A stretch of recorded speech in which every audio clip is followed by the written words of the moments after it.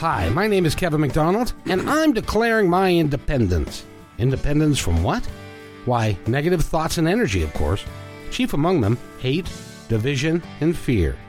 You see, I know that we're all one, and together we can solve any problem, save our planet and each other. Please, join me as we come together as one and choose a better way to be. So now, let's begin with my Independence Report. And welcome, everybody, to my Independence Report. My name is Kevin McDonald, and you are listening to another podcast.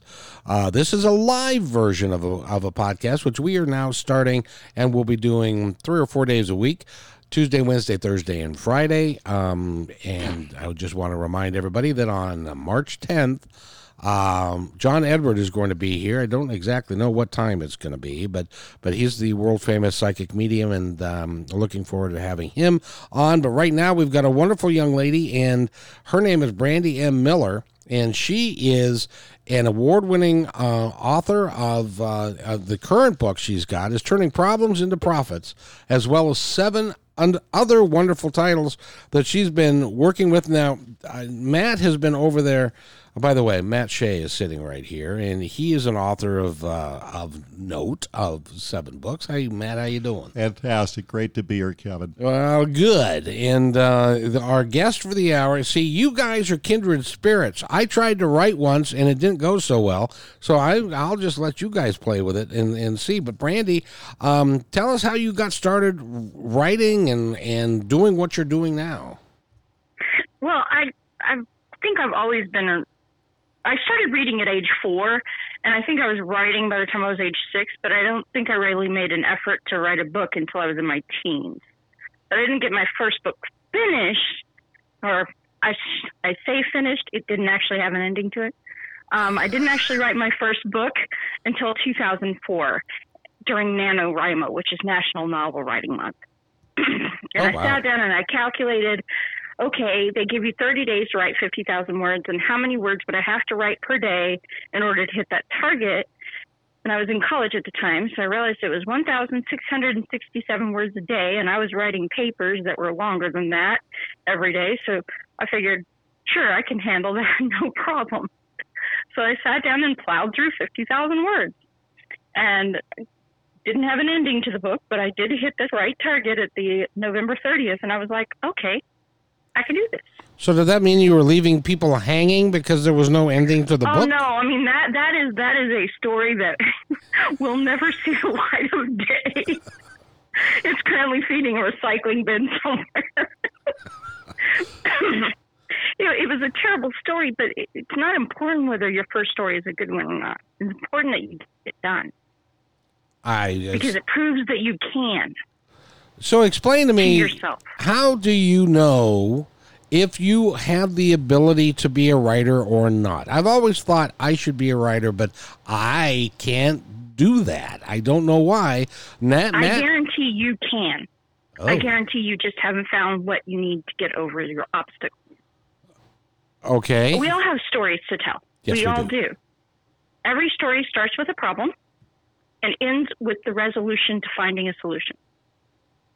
Okay, so in the middle of the book, you find the solution. But then you have to fight all the obstacles it takes to implement the solution. And that leads to the resolution, which is where your surprise ending comes from. Oh, wow.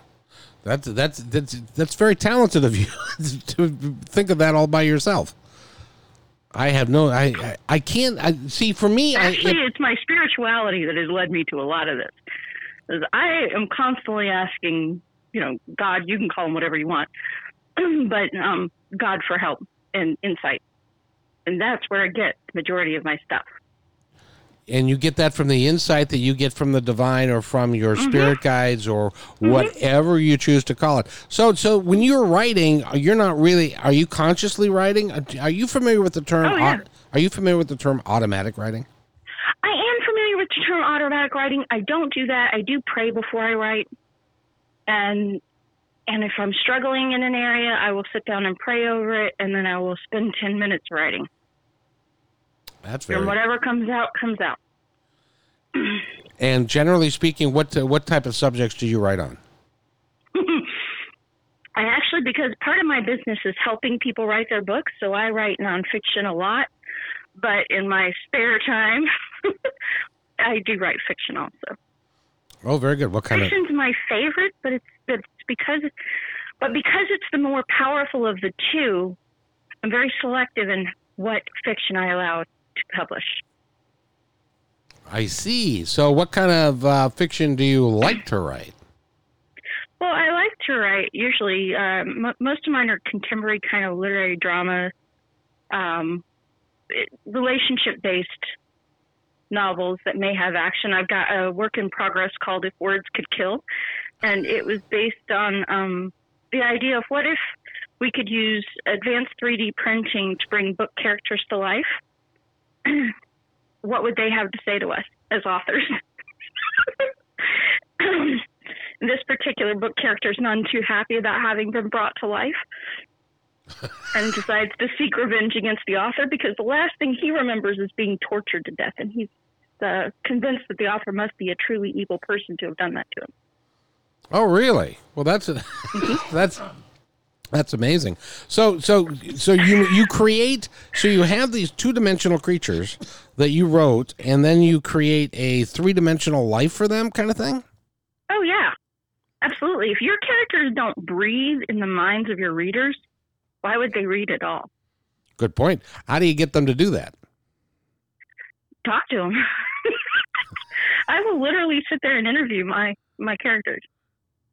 Now, I've been told, and Matt, you can chime in here whenever you like, but I've been told that when the first thing that you do is you write an outline of basically what you want to do, and then you have to flesh out the characters, and you have to create a 3-dimensional character that's going to be in the book, and then once you do all of that, it kind of flows, and the story creates itself. Am I close? Not for me.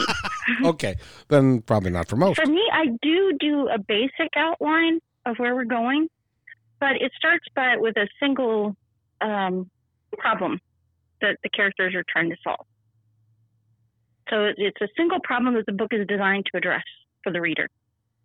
And then I create that simple outline of the problem, the solution, the resolution, and then the mistake in thought process that is stopping the reader from being able to solve that problem, because that's why we can't solve our own problems. There's a gap in our knowledge or our understanding or something that we're missing in the picture. And so that's the piece that the reader, aka the hero of the story, has to find, is that missing piece of understanding. And so once that slides into place, then the truth reveals itself, right? But we don't always like the truth, because the truth is sometimes a pretty bitter pill to swallow. That's true. Pill, Bills are bitter too. Yep. I don't like those either. At any rate, so the truth is usually a pretty bitter pill to swallow. So the reader, the character may struggle in the beginning to accept. And then once you've accepted the truth, then the solution sort of becomes obvious, but implementing it isn't. Just because you know the answer doesn't mean it's easy to implement. And so then the rest of the story is about their journey to try and implement the solution and make it work. I think I have a headache now. Oh, I'm sorry. Don't need to do your headache. You're trying to make me think too hard. I'm not quite sure. So Matt, did you understand what she was saying? Oh, absolutely. When you write a story, you are trying to get a point across about a cause, a problem, a solution for something. And so you know where the story is going to end up. Now you have to pick that path to get it there. And systematically, we are our own enemies. And so we learn about ourselves and improve ourselves as people. And that gets us closer to getting the pot of gold, solving the problem. Yeah, exactly. And then the end of the story is all about the results, right? It's all about what change came to the character's life because they got that solution in place. Yes, exactly. But we have to change in the process to get there, because it's exactly what you said. We stop ourselves, and that is why we have the problem. And we have to understand that once we do and start to be honest with ourselves, the truth can sometimes hurt, but it's the best medicine. That's how we get forward. And then we have a happy ending. We have success at the end, a lesson. Right. And it may not be a perfectly happy ending. I mean, sometimes it is a sad ending, right? It may mean the end of a relationship, or it may mean the end of a chapter in your life, that you have to let go of something that you once held dear. And that's not always easy. So not every book does have a happy ending, but it needs to have a meaningful ending.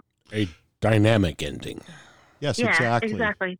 It has to get you there where you could finish that and start the next chapter of your life.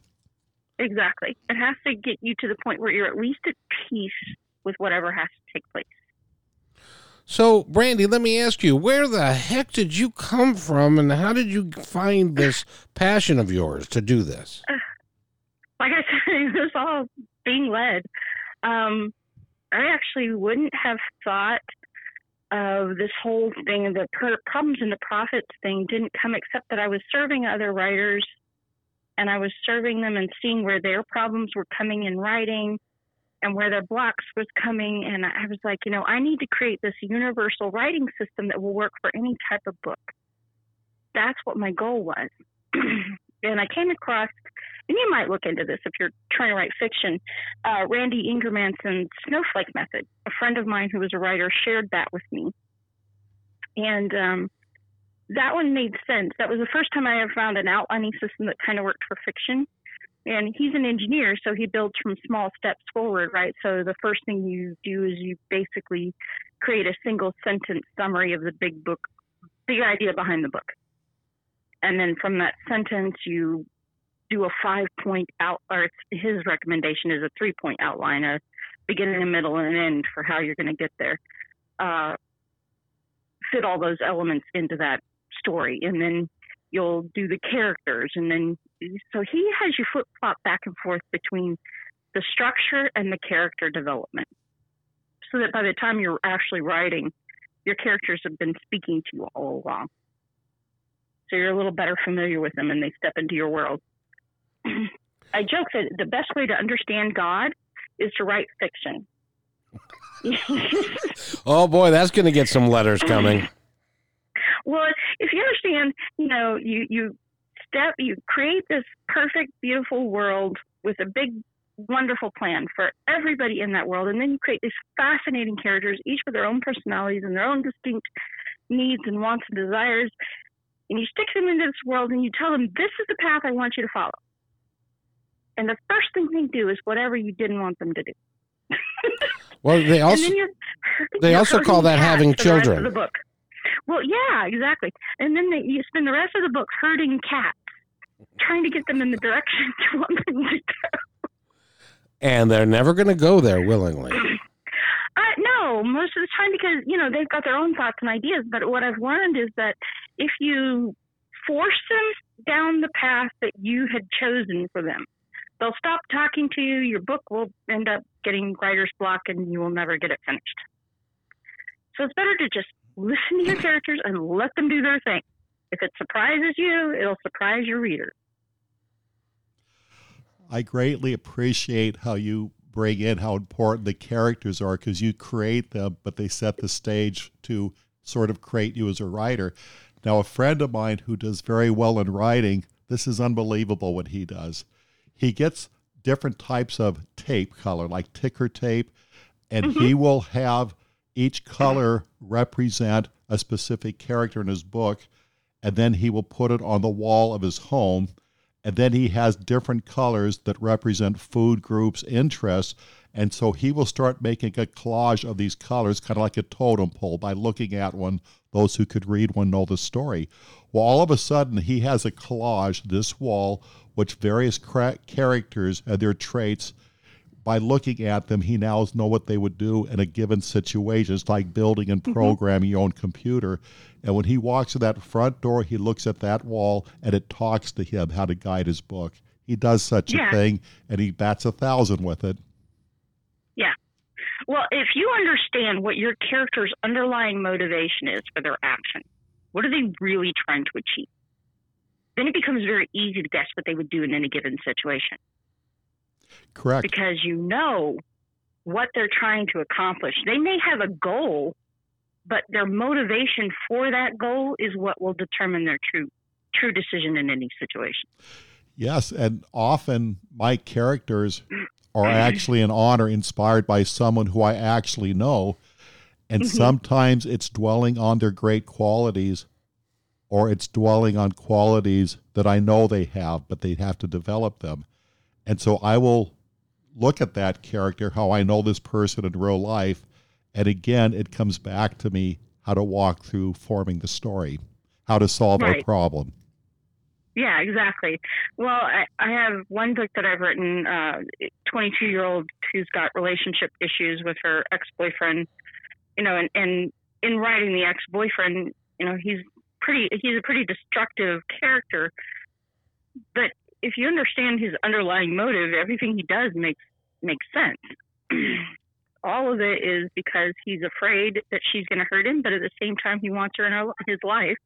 So he keeps pushing her away and pulling her close at the same time, which of course is very confusing for the other part. That's kind of how relationships work these days, isn't it? Well, it's what happens in a dysfunctional relationship. Yes. It's two insane people get together and make more insanity. That's half the fun, though, isn't it? Oh, no, I've been part of the dysfunctional family and the dysfunctional relationship, and that's not the fun part of the relationship. That's the part where it's very stressful for everybody. Two wrongs making a right. It's like two broken people get together, and they don't usually make a whole thing. They usually just make each other more broken. So now, are you kind of a relationship, because you're a writer, do you work on relationships as well? I haven't done that formally. I do help people, occasionally that I meet, I will help them with their relationships, but it's not something I've done. Well, per se. Well, I wanted to ask you because you were talking about relationships within the confines of a book and what he thinks. Why is it, do you think, okay, I'm going to paint a character for you. And this character is a young lady, and she goes through her teens and 20s, and she dates all kinds of guys, but they're the same guy in a different suit. How do you resolve that within the character of the book so that she doesn't do that anymore? What is she doing wrong? What she's doing wrong is she's trying to solve a problem from her past that didn't get resolved. The guys are just a tool she's using. Usually it's a father issue, like a father abandonment issue or something like that, where she's trying to fix the father that was broken with the man that she's currently with. And he's the same guy as her dad who's broken as well. Exactly. Right. And so she's not getting anywhere because she doesn't realize you can't fix somebody else. The only person you can fix is you. Ooh. A lot of women get into relationships thinking, I can fix that guy. And as I tell people all the time, if you're stepping into a relationship with the thought, I can fix that guy, that is not a relationship. That is a project. It's kind of like you're building a coffee table in a garage somewhere. Right. It's like buying a fix and flip home. Okay. You bought a fixer and flipper.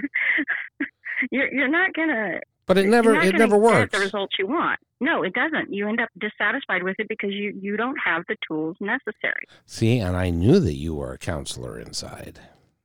My mom tells me so all the time. Well, see, my friends tell me you're not my counselor. Okay. Well, but you see, that's the thing is that people really, it's hard for us to step outside of our own skin to look at it from somebody else's perspective to see what's actually going on with us. It really is hard to do. I had a counselor. One of the things that I found is that I don't step outside my own skin to help me understand what other people are going through. I just look at my own past behavior and say, okay, when have I done something similar to that? And what was my motivation? What was I really trying to accomplish with the behavior I was demonstrating? Oh, very good. You learn a world of wisdom out of that. Yeah, a counselor once explained to me that a man marries a woman hoping that she never changes, and the woman married the guy to change him.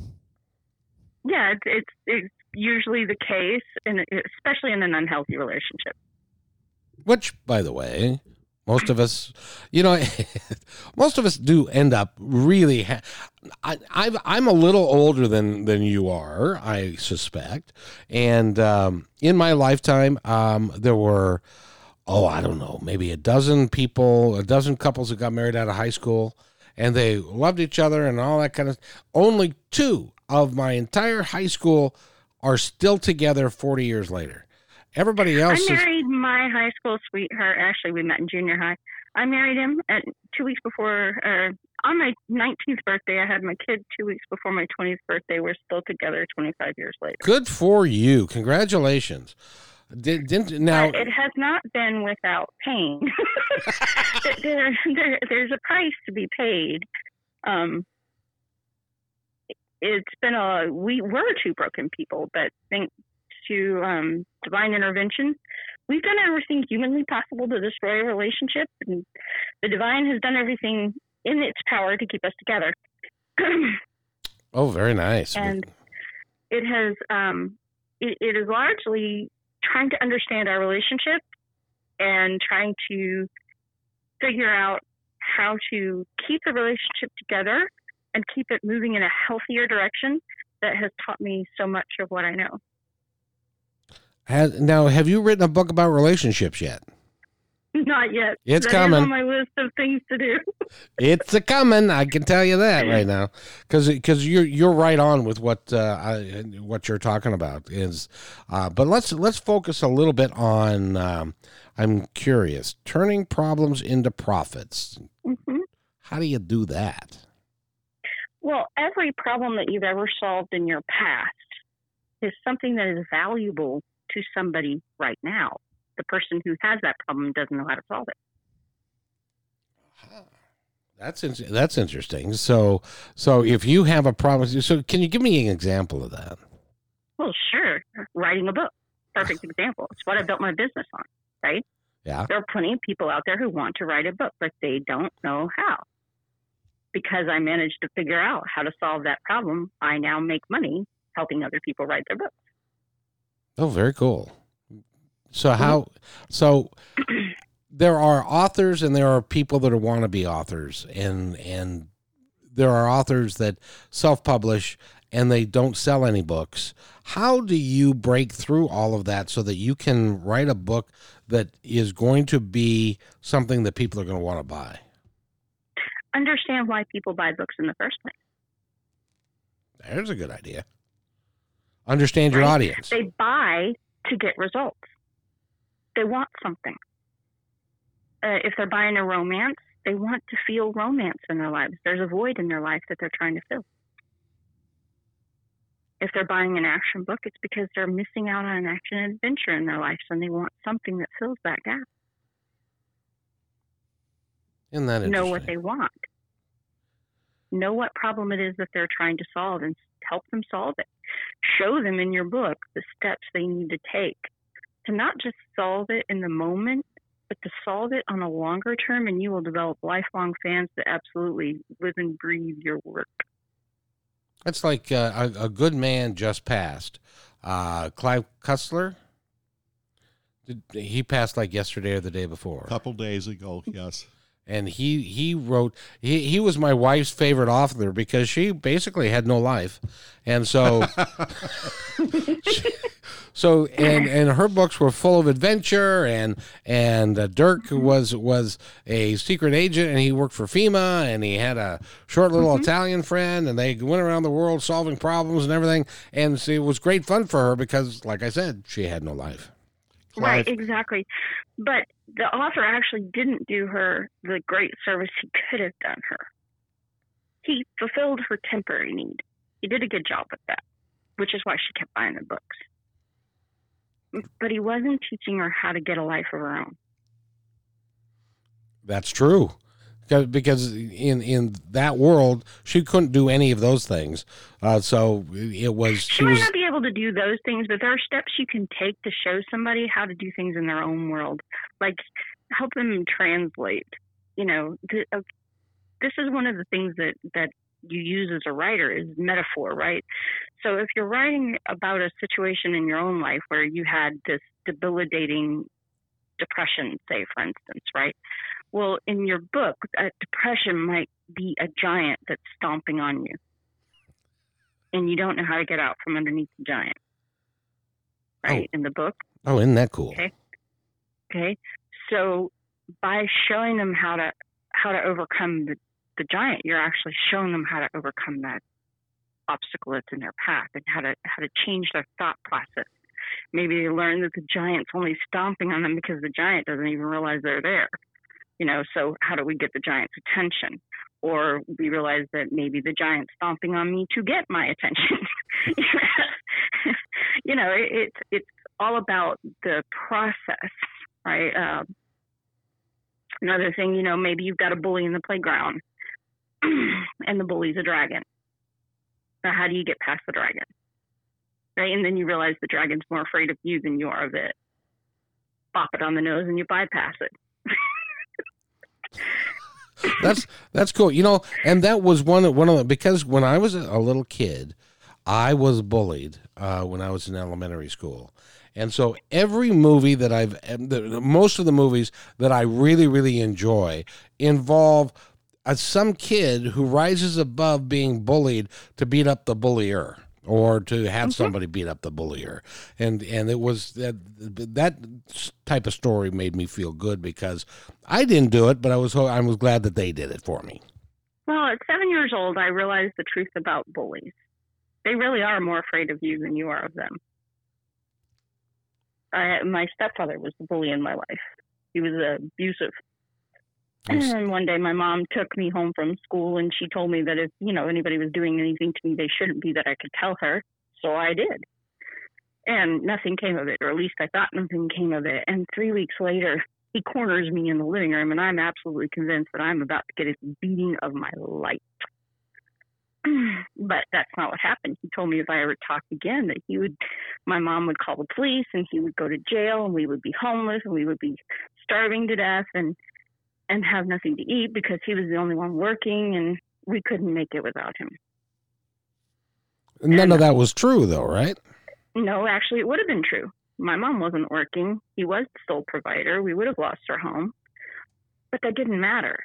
Actually, if anything, that was the first clue that I had that there was a way for me to stop him, was that if I would keep talking, the very thing he didn't want me to do, I could make him stop hurting us. Were you able to do that? Yeah, it took me 2.5 years, but yeah. I eventually sent him to jail. Well, good for you. But this is the thing. I've had bullies in my life. My stepfather, my mother, even my grandfather, and every single one of them, if you stand up to them, they back down. They can't stand it. Isn't that interesting? Matt, something? Yeah, I was a teamster. I put in 32 years in the factory world, and we had two types of bullies. We had the ones that were afraid and the ones who were not. You have the ones who are trying to be as destructive as possible because they don't like where they are and they want to move on. And so they want to be exited by default, if you understand what I mean by that.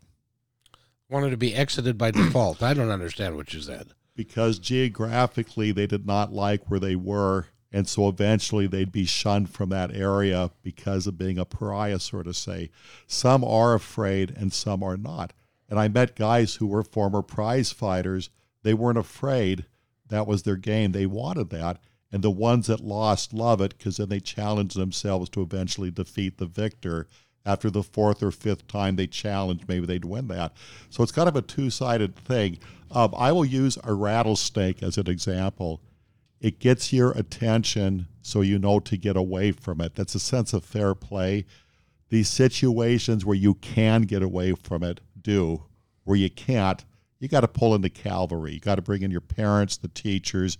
You got to take that because you're still tossing a coin and you do not know what this assailant, if they're going to up the ante. We don't know what's going to happen. That's true, and bullies often travel in packs. That's correct. They usually gather people around them because they are weak. Oh, it is a weakness. It is. The only people who ever pick on somebody weaker than them are people who are scared on the inside. They may not say they're scared. They may not act scared, but they are scared. Yes, they are, but they also give themselves a stacked deck, so to say, walking into a situation. Right. No, I'm not disagreeing with that at all. They're smart enough to know. Usually they've been abused themselves. That's where it comes from. They're usually repeating behavior that they've witnessed or been part of. They're giving you what they've learned. Now, manipulators have been manipulated. Liars have been lied to. Yeah. The worst of human behavior is duplicated from the environment around people. And is that because they really are afraid, and so they're acting out of fear? Yeah, a lot of it is. Here's the thing that most people don't get is that the greatest fear that most people have isn't like fear of anything other than being hurt. They're terrified of being hurt by other people. That's so true. You know, this conversation started out someplace and it's ending up completely someplace else, which I think is really cool. Because you are by the way, we're talking with Brandy M. Miller. She is an award-winning author and a international speaker. Isn't that right?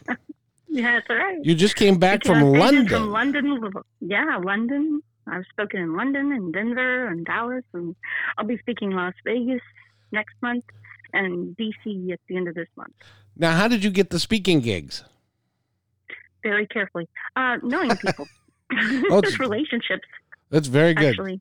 By the way, if you'd like to, the people that are listening, if you'd like to give us a call, you can do that and talk to and talk to Brandy. She is a wealth of information. As when you are an author, an award-winning author, you gather information. That's kind of what you're in the business of doing, right? I talk to so many people from so many different walks of life. I've talked to people who are, well below the poverty line, and I talk to people who are making multiple millions of dollars. In fact, I've ghostwritten for several of the people who make multiple millions of dollars. So in the process of interviewing them, you discover that, really on the outside, we may look different. The bank accounts may look different, but the inward battles are all the same. So, like, can you drop any names of No, that's client confidentiality type thing. Oh, you got an NDA on you? Oh, that's terrible. Always. That's part of the task of being the ghostwriter is you're the ghost in the machine, so to speak. That's why they call you a ghost, because you don't really exist. Right. Well, no, because you're not seen. Not that you don't exist. Yeah. But you're not seen. Exactly. You're not seen. So. But I'm perfectly fine with that because, Harry S. Truman said it best. He said, not all readers are leaders, but all leaders are readers. Okay. We can give that. We go through statistics. It's proven most leaders in executive positions and politics and all that, they read at least a book a month. Some of them read a book a week. Some of them go as much as a book a day. Warren Buffett, one of the richest men in the world, spends 80% of his day reading and then 20% acting on what he reads. But if you break down what that really means, that means that those who are writing books are leading the leaders. And those who are teaching the writers or guiding them to writing are the ones who are leading those leaders. Well, and so it's okay to be the ghost behind the machine. Exactly. And by the way, the exception does prove the rule, because I know one leader. Pardon me? What the? I think that was my phone buzzing. Okay, wasn't me. Sorry, it wasn't me. But I was just going to say that exception proves the rule, because I do know that there is one leader who doesn't read very much, but I'm not going to go there. So in any event, Matt, did you have a question? Well, I just marvel at all the things listed under your name, Brandy, and something that jumps out is the Mind Her Business show. Mm-hmm. Well, what is that? I'm curious. The Mind Your Business show was a friend of mine. She was starting that, and I had been on there for a little bit, helping women in business get their mindset right. Because most of the problems in business are really mindset problems. They're not money problems. A show that I enjoy watching, and immediately when I discovered who you are, I thought about The Prophet with Marcus. Is it Lemonis, if I pronounce that right? But the show The Prophet, because he will resurrect what was once a good idea to prove that it really is. There's a better way to go about it. And that's how I'm understanding you. You make gold out of it. You will turn that problem into a profit. Yeah, absolutely. Most people are so busy staring at the problem that they don't even think about anything else. And once they've solved the problem, here's the other thing. Most of us, what we do is once we've solved the problem, we tuck it in the back of our mind because it's no longer a problem for us. So we take it for granted and we don't even think about it anymore. They forget that it applies. We don't realize there are a lot of people out there who may even literally be dying for that solution. And is it because we come by it naturally and we come by it easily, we don't think it has the same value? Once we make it, exactly. Once it becomes easy to us, we don't value it anymore. Because it's easy. Right. An interesting story about that. Long ago, I was in a network marketing program, and they were working to teach us how to go and be a real good network marketer or a multi-level marketing person, which takes a particular skill set, if you know what I mean. Yes, it does. And there were 6 of us in a group, and this highly successful guy, we'd get on the phone every day, and he would give us marching orders on what we were going to do. And then we would get together, the 6 of us, and we would say, man, this is hard. I can't believe how hard this is. You can't do this. This is crazy. This is just nuts. 2 of us quit. 2 of them quit. And the 4 of us that were left were like, oh, man, this is just really hard. And then one day, one of the gals did a switch in her mind. She said, no, this isn't hard. This is easy. This is easy, and I can do it perfectly, and it's easy. And it's very easy. The 3 of us have since dropped out. She's now a multimillionaire. Yeah. Well, once you get it figured out, it's like anything. You didn't start out knowing how to walk. As a toddler, we forget how many thousands of times a toddler falls before they figure out how to walk. Yep. And then once we start transitioning to going to school, our parents go from encouraging us to try new things and do new things to asking us why we failed. We're demanded to account for every failure. And I think that is where we start to develop this fear of failure. We think there's something wrong if we failed. There's only something wrong if you don't get back up and try again. That's true, because everybody fails. Right. Everybody fails. Either your muscles aren't strong enough at the moment, whether spiritually or mentally or emotionally or whatever, maybe even literally physically, your muscles maybe won't be strong enough to carry you in that moment. But by trying repeatedly, you develop that. And great teachers have a way of getting that through to you without knocking you down a peg and making you feel less than you are. I had a Little League baseball coach, and he was hitting grounders to everybody, and this one kid kept missing the grounder, and so the coach kept reminding him and yelling at him how to do it right, and the kid got reeled down in the dumps about it, and the coach said, look, when I stop talking to you and stop trying to help you, that's when you need to worry. Because what I'm doing is I'm coaching you and I'm teaching you how to do it. And eventually you will be successful. You're failing now, but with my help, you'll be successful. When I decide that you're not worth helping and you don't listen to me anymore, that's when you're not going to make it. And that's when you're going to fail. Exactly. I mean, that's life. Failure humbles you. Failure should cause you to say, okay, well, this didn't work. What did I do that I could do differently next time? That's all. That's it's just right. An opportunity to learn. But we turn it into this mega event when kids get to be school age that warrants report cards and red flags and interventions and crisis mode. And it's why? What is the point of that? Instead of saying, okay, well, this is, the test is so the student knows where they're at. That's the point of giving tests. It's not supposed to be so that we can earmark them as smart or dumb or whatever. But it's just supposed to be helping them figure out this is how much you know, and this is what you still have to learn. And then we need to help them learn where their gaps are. But instead we make it this big song and dance routine where it's their whole life is hinging on the outcome of a test. I'm like, that's just ridiculous. Oh, absolutely. Imagine if the adult world. Now, how do we, by the way, we're talking with Brandy M. Miller. She is my personal psychiatrist.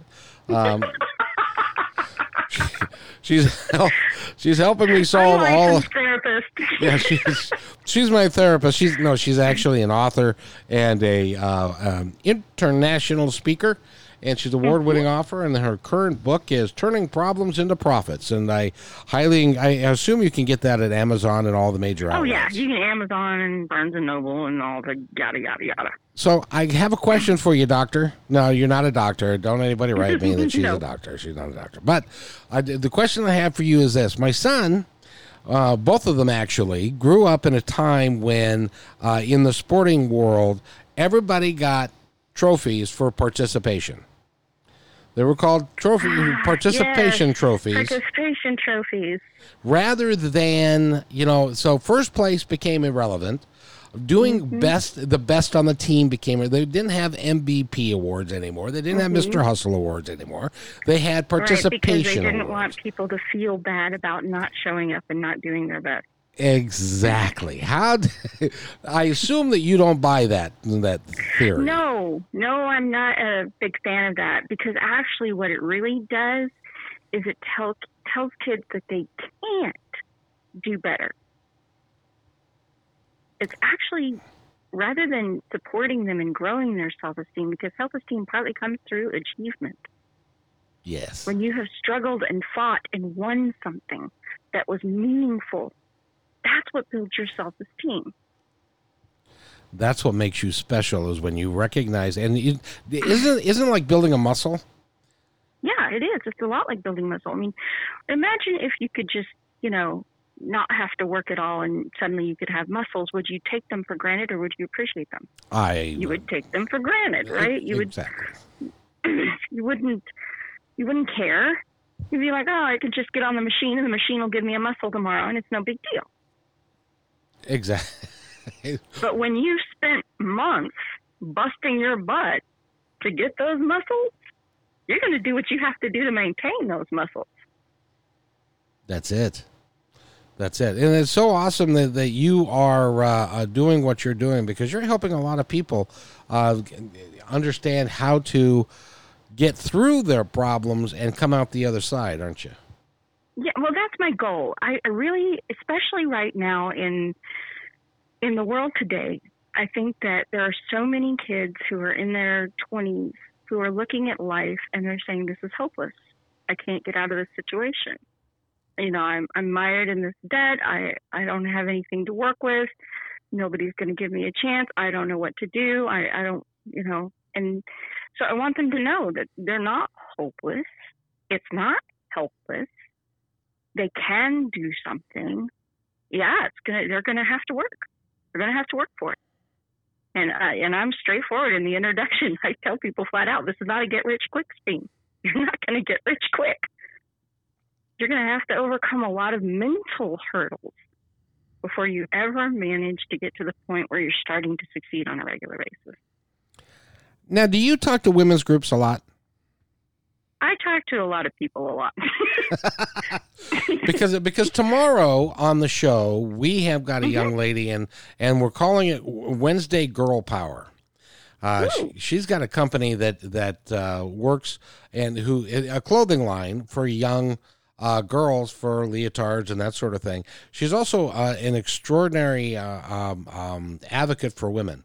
And so Awesome. I just had to throw that in there because you sound like I would like to have you back on one of those girl power shows because I think I'd love to. I think that you can be very absolutely. helpful because women and girls, they're brought up in a certain way, and they need to. We need to change that paradigm for them so that they feel more empowered that they can do anything that they need that they Well, choose. the funny thing is that women don't actually really need to be empowered, in my opinion. What they need to do is realize how much power they already have. Good Women point. actually control the destiny of every society.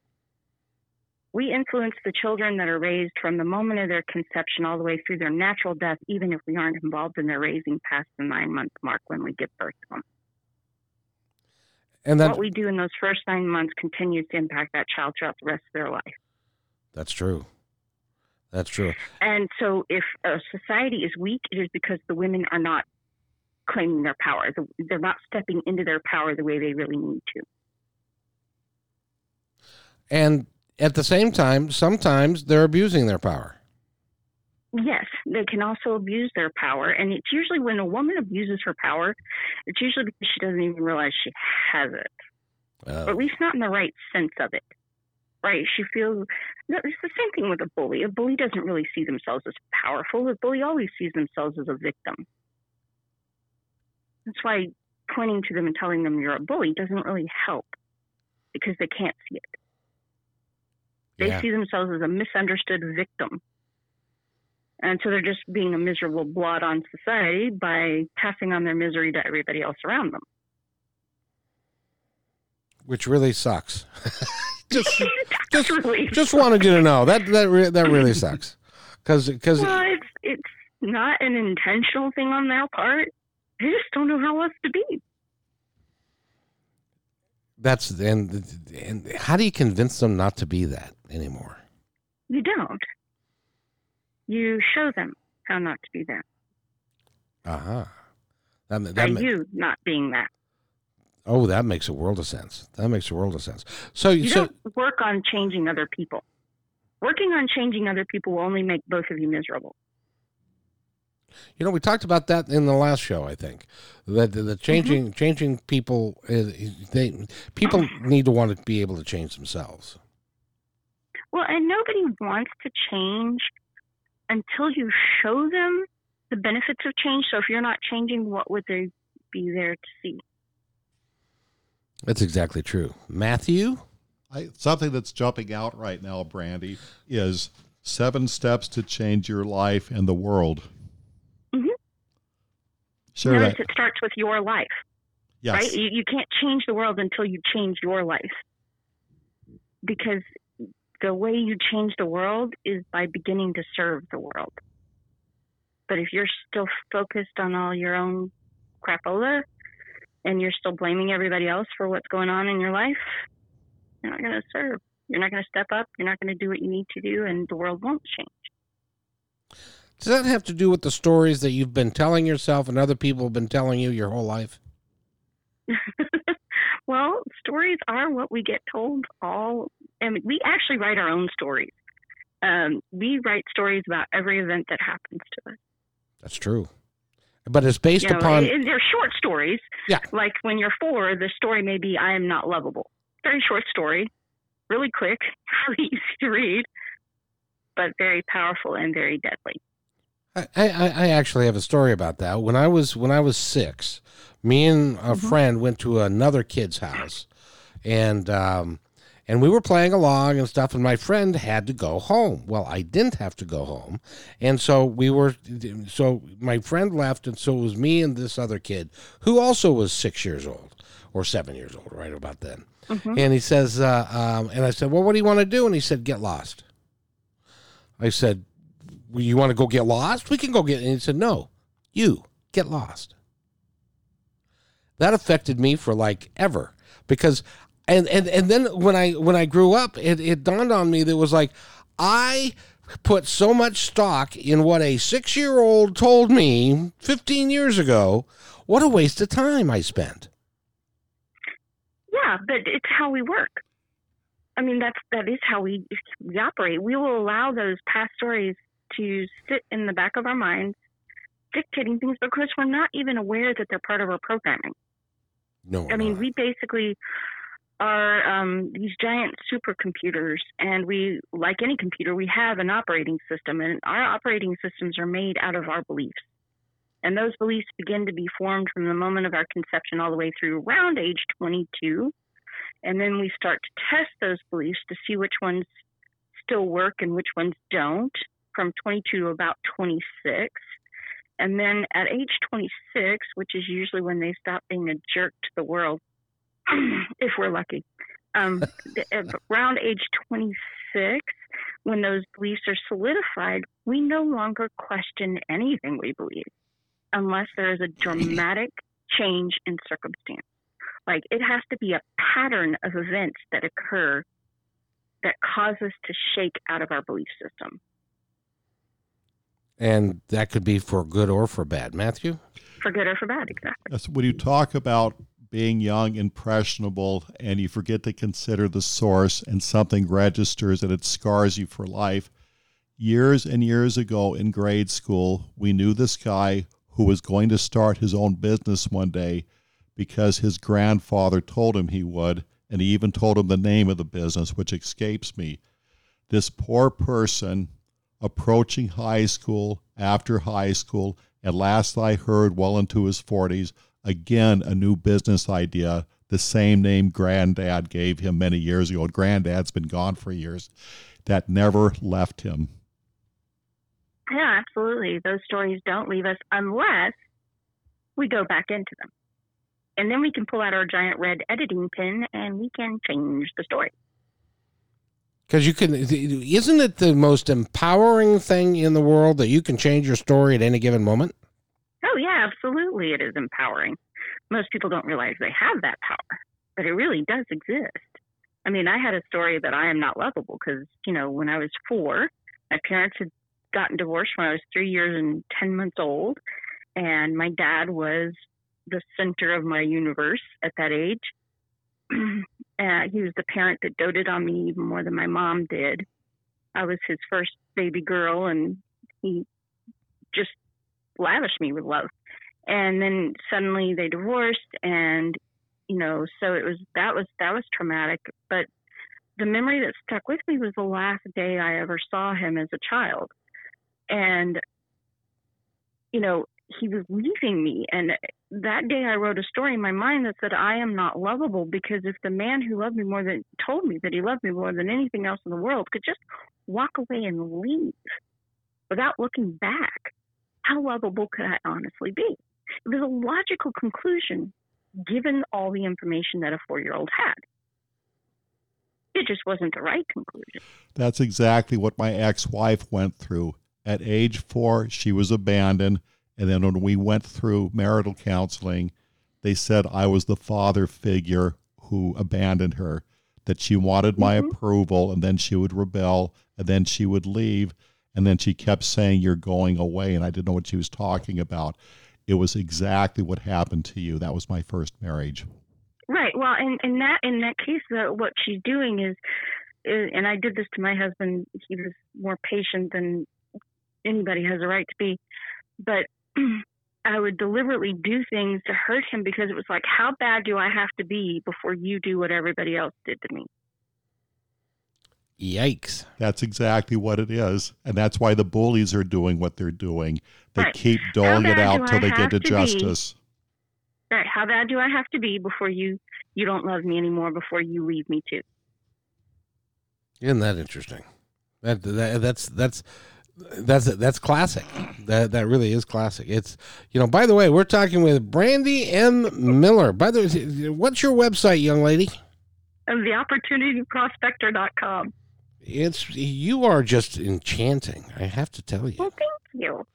And maybe that's why you're an award-winning author and an international speaker, because you're that engaging.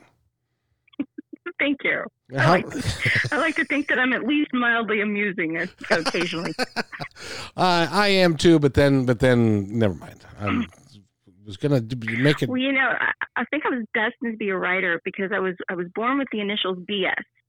When you're born with the initials BS, there's really only three paths open to you in life. You can be a con artist, and I didn't want to spend my life in prison. You can be a politician, which is just a legal con artist. Yeah. Or you can be a writer, so that at least when I tell you lies, it's printed clearly on the front cover. You know you're being lied. Well, and when you were growing up, did you have an incredible imagination? Oh, yeah. So, always. So were you a fairy princess and you had the fairy prince and all that? I was a princess, but I was also a tomboy, so I would dress in the dress and then climb the tree so I could get to the top of my tower on my own. So you were Robin Hood, kind of. My mom made me wear shorts underneath my dress so I wouldn't be showing off my undies to the whole world. But, I was catching frogs with the best of them, jumping my bike across the, basement that was being dug out and all kinds of craziness. Oh, that is. But I was look good in doing it. Well, you look good. You look good. So it's great fun talking to somebody like you. Let's focus on your book again, Turning Problems into Profits, because that sounds like that could be a book for most everybody. It's designed for people who have wanted to start a business and they just didn't know where to start. Okay, so let's play with this for just a second, if we can. I am starting a business.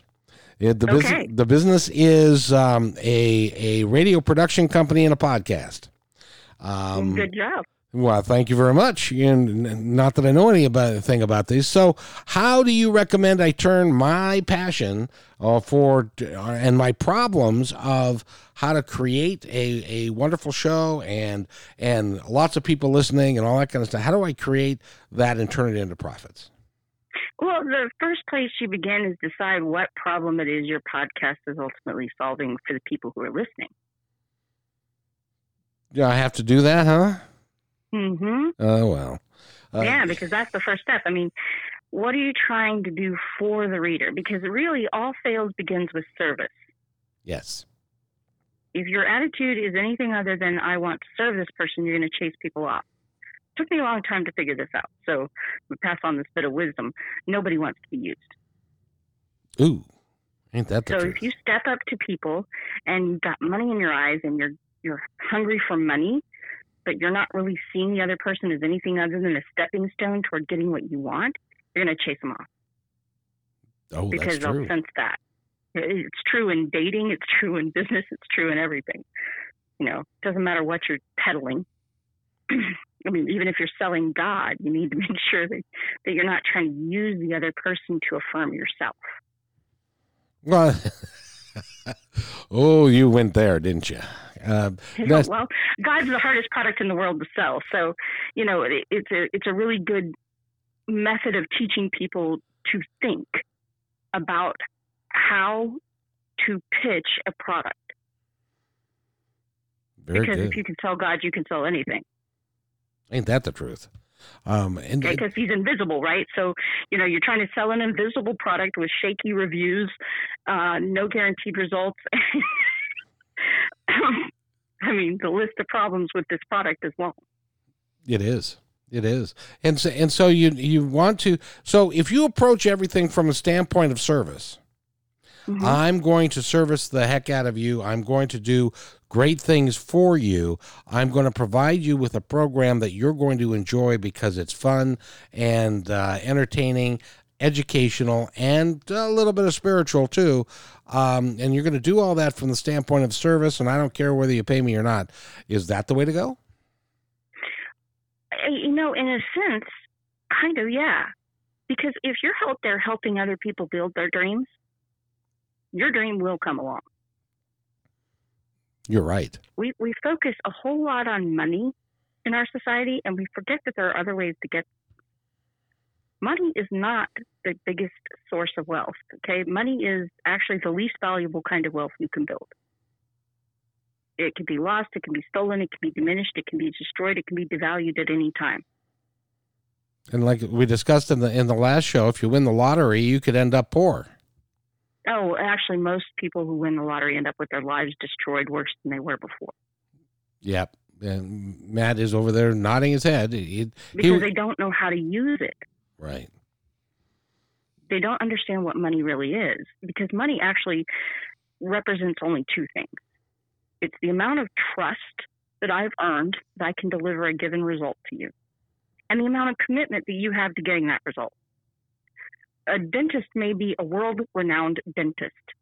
They may be certified out the hilt. They may be the most fabulous dentist with a great personality and bedside manner you've ever met. But if you don't have a root canal, I guarantee you, you're not committed to getting one. You're not going to pay them money. Unless you hurt. To get what you don't want. Right. Now, if you have that tooth pain, right, if you have an abscessed tooth, you're going to want him to provide you that service, and you're going to be willing to commit your money to getting the result that you know he can deliver. And I'm willing to pay more because Exactly.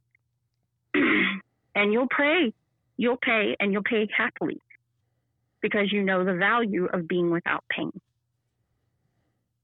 The greatest difference between the rich and the poor isn't in their bank accounts. It's that the rich know the things that they have that are of value. They know what those things are worth. They know how to package and present them to the people around them so that other people can see that worth. The poor don't know what they have. They've got loads of wisdom inside of them. They just don't know that it's there, and they don't know what it's worth. You know, it's interesting that you would mention it that way, because everybody that I know, when they're in their 20s and they don't know how much, they don't know what they're worth, how much they can make.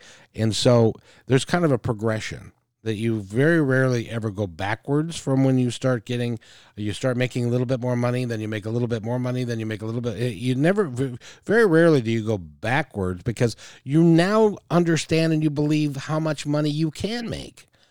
Right. Once you've seen it, you know what you're worth. You know, to a certain extent, what you can be worth, right? Because no amount of money that somebody can pay you is ever going to be what you're worth. You're actually worth way more than there is money in the world. See, Matthew, I keep telling you that. You're worth way more than you think you are, damn it. I mean, every person is. Honestly, every person has solved at least 10,000 problems in their lifetime, who's lived to age 20, we'll say, has solved at least 10,000 problems in their lifetime. And if you could turn on a tap for every single one of the problems they've solved and start making money out of it, well, sky's the limit, right? Well, most of us don't believe we're worth it. Well, that's exactly it. Most of us believe we're only worth what's in our bank account, and that's a huge mistake. We're grossly undervaluing our value. You know, what's interesting about that, and just another real quick story. When I was doing this radio show 16 years ago called Positive Talk, and it was the last show because financially it hadn't worked out all that well, and I did not realize I had gone all that time. I'd been on 2 hours a day, 5 days a week for 10 months. I went all that time and did not recognize or realize the impact I was having on people I'd never met. Mm-hmm. Until that show. Well, that is actually true about most of us.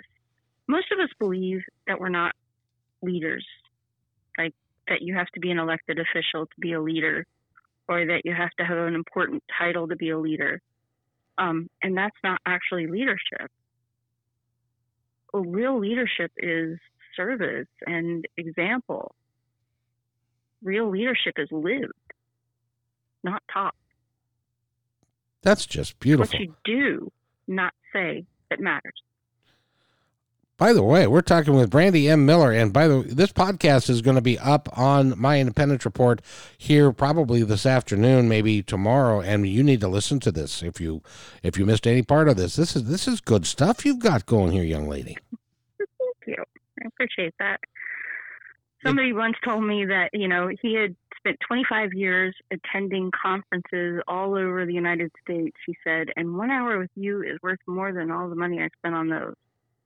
I'm like, I kind of need to bottle that and sell. Well, have you thought about putting together a program where you can put all of your thoughts together into one cohesive package and then do seminars?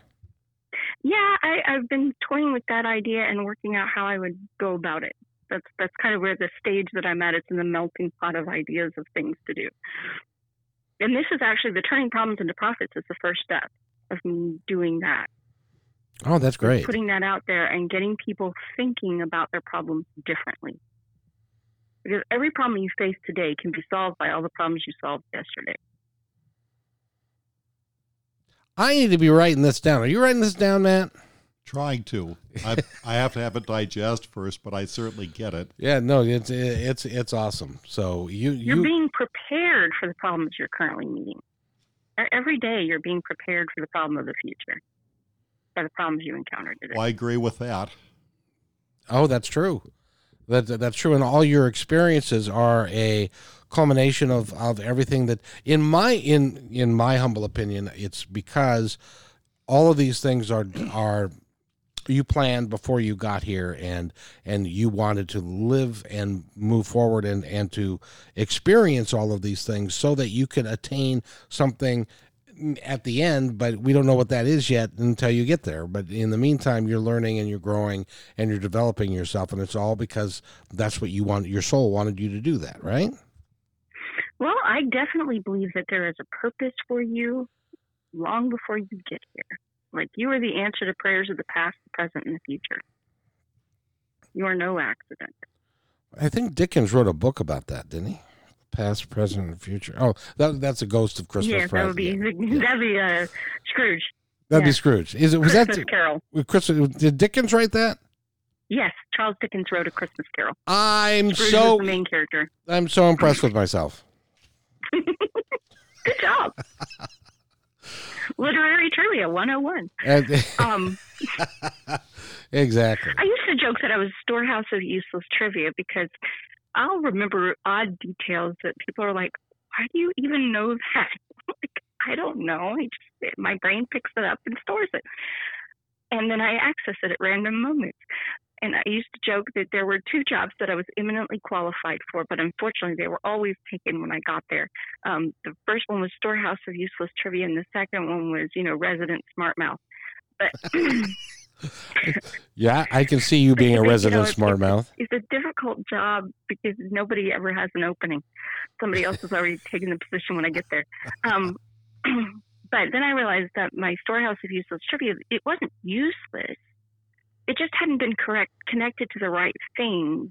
All that trivia, when it was connected properly, became innovation and inspiration. Absolutely. And, we all have, when it comes to trivia and things that we remember, we all have special gifts. My son is amazing in that he can watch a movie and I can reference a line in the movie and I can kind of get it sort of close. He can do it verbatim, just like he had just seen the movie, and it may have been 10 or 15 years since he saw the movie. And is he high-functioning autistic? I don't think so. He is, but it's just a wonderful gift that he has. My husband has, he hasn't been formally diagnosed, but by all indicators, I would say he probably has Asperger's. And that is one of the traits, that they can pull those lines out of thin air and remember them. And it doesn't matter how long ago they saw it. Just grab it out of the air.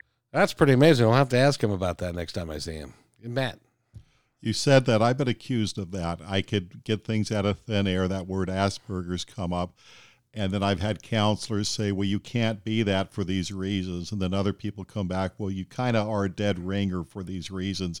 You get caught in the middle when you have a lot of trivia. I suppose. Well, yeah. But there are certain other personality traits that lend themselves to it versus, for instance, my husband's a pretty extreme introvert. He's maybe a handful of people that he's close to. And then the rest of the world can just bugger off. So I am just curious as to what goes on at your dinner table, because you are an extrovert and are really. I'm actually an introverted extrovert. I'm sorry? I function well in social settings. In other words, I enjoy being around people, but I need time away from people to recharge. That makes sense. I do too. Which my mother is a pure extrovert, and she would go nuts if you put her away from people for any length of time. Isn't that interesting? Because she couldn't do solitary confinement for even a couple of hours. She would go crazy. Well, my dad used to throw me in my room a lot, so I got used to being in, Well, my husband grew up in his room a lot. Actually, his parents pretty well left him to his own devices, and most of the time he spent it in his room. Oh, wow. Isn't that interesting? By the way, ladies and gentlemen. Used to it, go ahead. Sorry. No, I was just going to say, because I want everybody to know who you are. This is Brandy M. Miller, and she's got the current book she's got out is Turning Problems into Profits, and I hope that you'll go and do that. First of all, what's your website again, my friend? It's theopportunityprospector.com. theopportunityprospector.com. By the way, I just wanted to thank you. I reached out to you to do this interview, and we didn't make connections for a while and stuff. I have had the best time talking with you this afternoon. Well, thank you. I appreciate that. I try to bring joy and hope and a little bit of love everywhere I go. Well, I think if you can give those people around you a little bit of all three of each, you will never lack for what you truly need in life. You're also fun. Don't forget that part. Well, that comes with the joy. You just go up and down the street sprinkling fairy dust all over people. Yeah, sometimes. No, just kidding. I can imagine myself buying a pouch and carrying around fairy dust. I do own a unicorn. There you are. Sparkles. See, I knew that. Well, actually, I was in Walmart with my husband. We were shopping. I was preparing to go to the trip to London, and it was a few days before Valentine's Day. And we were looking at the toys because my son is expecting a child in April, and it's his first baby.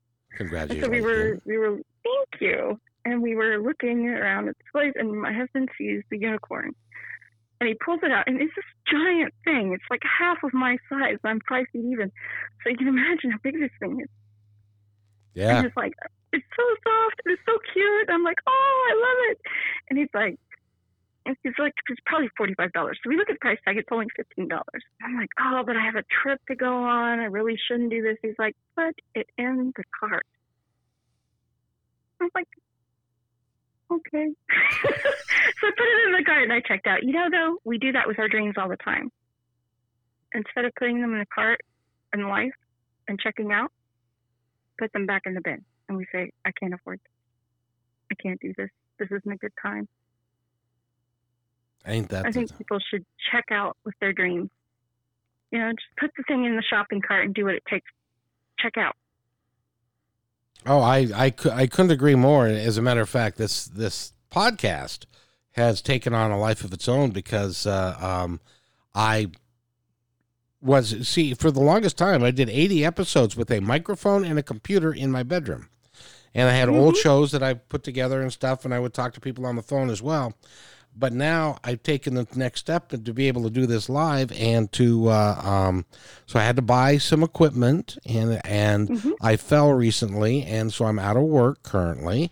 I'm not working right now, and so it was like I can't afford not to buy that. So I snuck in the not. I can't afford not to buy this equipment and to get going with it, and so that's exactly.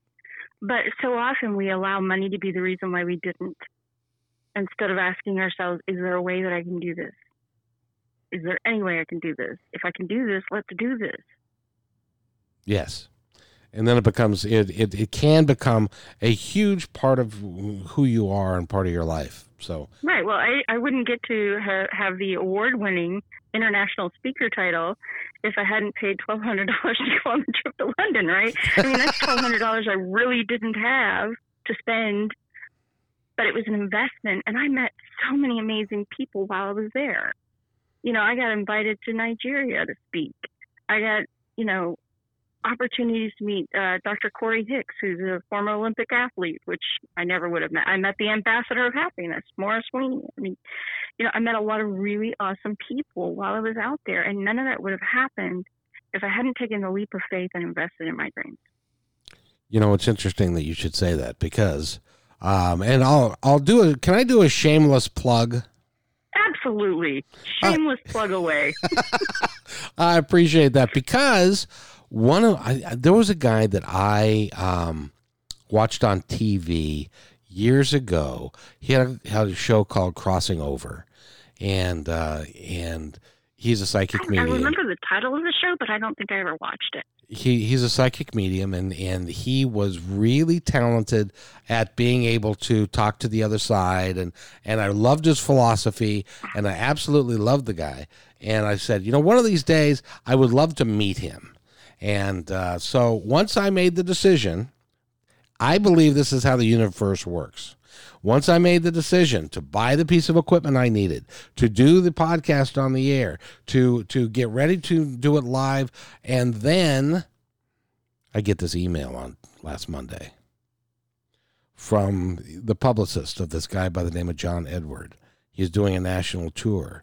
Would I consider having him on my show? I fell out of my chair. Had to get up out of my chair. And then I had to read the thing again because I didn't believe it was real. And so I emailed him back. And so he's going to be on my podcast next Tuesday, March 10th. This is John Edward, the world famous, not as famous as you, Brandy, but a world famous psychic medium. And it is that quite literally was on my bucket list. Yeah, I mean, it's really amazing. When I was 27 years old, I had this list of 100 things I wanted to do before I died. And I was really miserable, though. I wasn't doing any of those things. I wasn't making, as far as I could tell, I wasn't making any progress in life. And I was just so unhappy.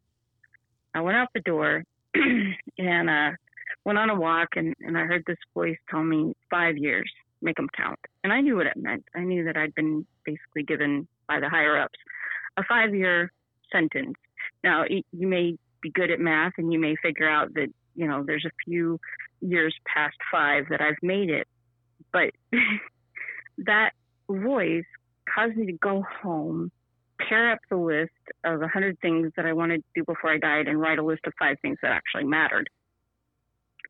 Yeah. And, I began living with greater intention toward things that actually mattered. And I can say with all honesty, 5 years to the day after that voice, I actually was hit by a car. I ended up walking away with scratches on my hands and using nothing more. And I also knew that at that point in life, God was telling me, hey, look, your life is a lease program, not an ownership program. I lease to you. You don't own it. And I can take it back at any time. I was like, okay, I'll get it together. I got it. And I did. So at that age, 32, is when I really began working on serving other people and to change my life to become a more grateful person, to become a more joyful person. That is the key. Gratitude and service are the keys to finding joy. Oh, I agree. When you want to feel good, but I guess my point, bringing it back to you and your dream fulfillment, is that looking back in serving other people, I have probably checked off most of the things that I wanted to do that I was making absolutely zero progress on, focusing only on myself. But now you got more things you want to do. Well, yeah. Now I want to change the world. I'm probably way more ambitious than I was at 15. And you know what?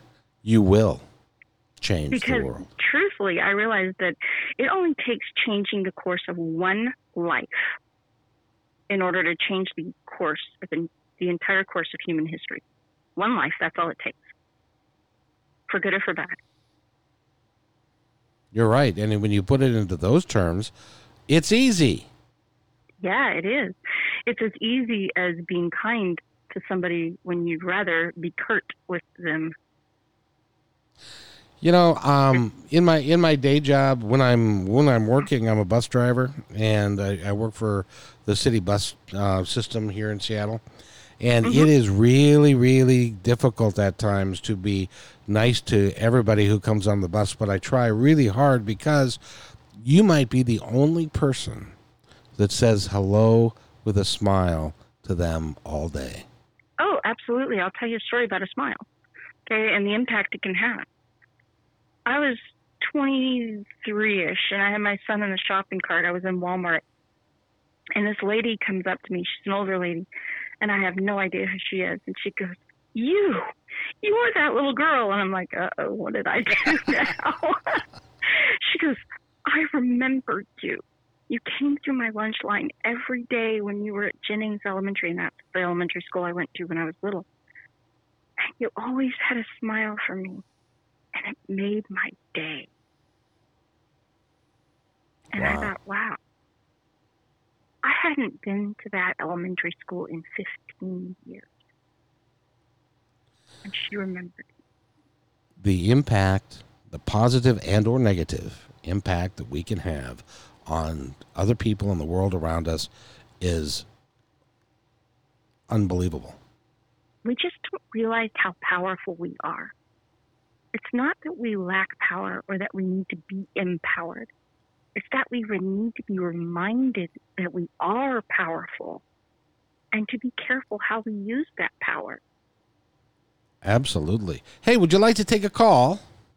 I would love to. All righty, let's take a call right now. And hello, caller, how are you? Do you have some input for our discussion? Oh, hold on. Hold on, I got to hit the right button. Okay. Where are you? Where'd you go? You're there. You're online. Let's see. Where? No, you should be there. Hello, caller. Go ahead and say hello. Did you say so? No?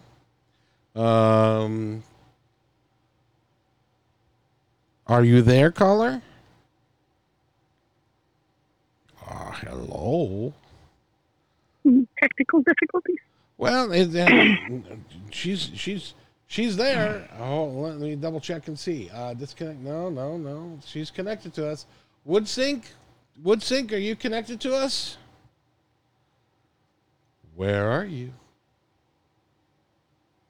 You're not. Is there a volume issue? No, there shouldn't be. Okay. I actually do think I think I know what I'm doing. I'm pretty sure you probably know more than I do. But. So let me let's see. So now it's are you Woodsync, are you there? Well, for some reason she's not answering, so I'm going to disconnect that. So go ahead and call back if you would like to, please. So we would love to hear from you. We would indeed love to hear from you. You know, as we've been sitting here talking, we've had 41 people. Oh, hold on. Oh, okay. Now we're gonna try this again and see if it's me or. Hello, Baby Blue. Is it me or is it you or who is it? Are you on there? Yes. Oh, see, there you are. It wasn't me. Ha ha. Good. So go ahead. Do you have a comment or a question? Yes. What is the most common neck relief? What is the common what? Neck pain relief. Oh, common neck pain relief? Are you saying that I'm a pain in the neck? Just kidding. No, I'm talking about my aching neck. Oh, you have an achy neck? I'm so sorry. Well, sometimes I find that heating pads work on the back of the neck. Not always, but sometimes. Okay, thank you guys. Have a good night. You take care of yourself. And I hope Thanks for calling. Yeah, I hope you feel better. Yes. And okay. See, you just never know who you're going to run into at any given moment. No, you don't. You never know. It's kind of cool that way. This little format we got going here. So that's good. Yeah. So it's here's the thing. I could talk to you all night long, but it is now time for you to go have dinner. I think. Probably. I don't know. I have to look at it. It's 5:20 your time. So, Matt, Yeah, just about. Matt, have you anything that you'd like to add? Brandy, I greatly appreciate how you are willing to hold somebody's hand and help them go various directions, and one of which is to write a book, because so many people, I think at least more than half of us, vow to do that one day. It's in our bucket list. And they could contact you for various things. And also Absolutely. a motivational speaker. I love that because that's what we had here with you. Pleasure to meet you. Pleasure. Such a pleasure to meet you both. And thank you for having me on your show. It was really an honor and a privilege. Well, hold on just a second, because WoodSync has come back. Let's see if I can figure out if it was me or if it was her. Can you want to take one more call before you go? Yeah, absolutely. Okay, hello, WoodSync. How are you? Oh, she went offline suddenly. It's like, she's teasing me. Well, good things come to those who wait, I guess. I guess so. So, in any event, we've been talking again with Brandy M. Miller. Would you consent to being a regular for me on my show? Oh, absolutely. I would love to. You are dynamic and you are really special, and I'm gonna hook you up with. We've got a gal by the name of Lisa who's coming tomorrow, and that is our girl day, and we're gonna hook you guys up, and we're gonna have some fun. So, that would be fun for sure. I mean, actually, I really do want to talk to her. For one thing, I'm helping a lady with a fashion magazine, which, if you knew me, is a hoot in itself. But a fashion magazine. Well, I think that would be awesome. It's geared toward women who aren't really living their full leadership potential. And the idea is to help them understand that real leaders don't follow trends, they set them. So to stop following what everybody else wants them to do and start doing the thing that is meaningful to them. Follow your heart. Mm-hmm. There's an old saying that I have that was, and my son who's listening is gonna throw out the podcast now, but there's an old saying that said, "Your heart is free. Have the courage to follow it." If we all did that, we would be much better off, I would think. Well, you have to be careful with your heart, though, because if it's been lied to often enough, it's forgotten how to be true. Have you thought about writing a book of quotes?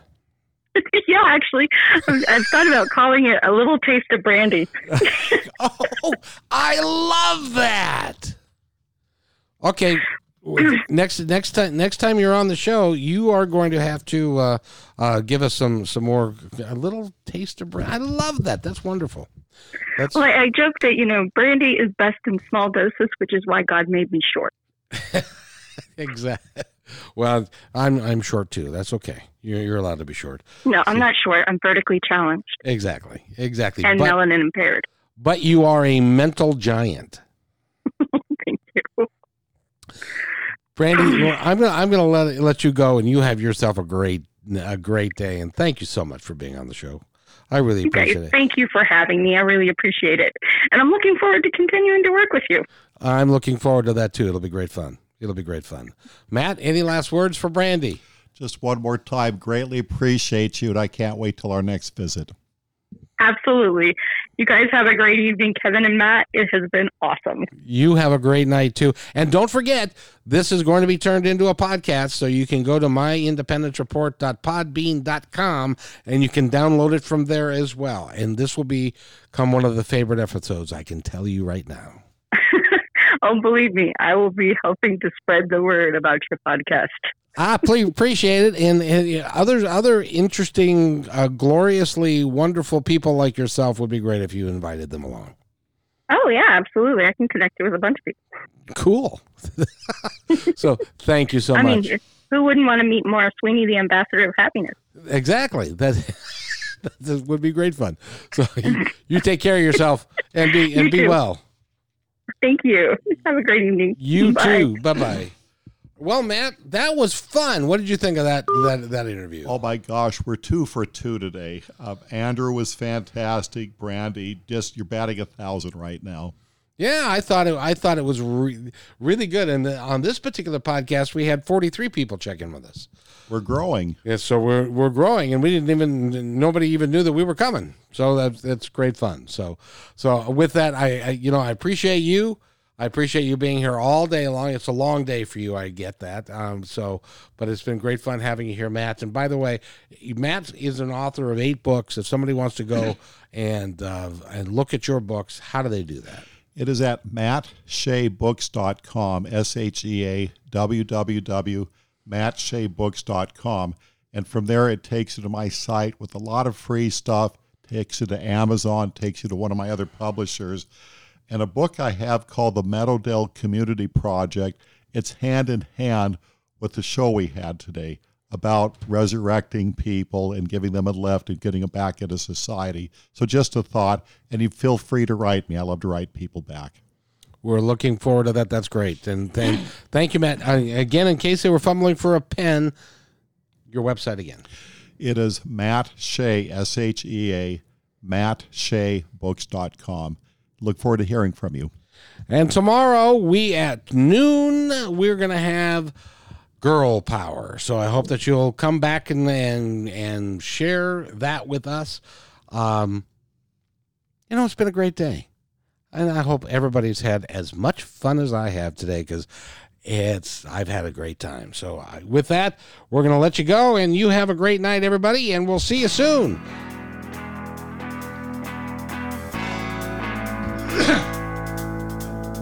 Hey, and thanks for listening to this episode all the way to the end. Hey, pretty cool. Hey, don't forget to follow us so you can receive regular updates and new posts. And remember, take care of each other, because each other's all we've got. See you next time on My Independence Report.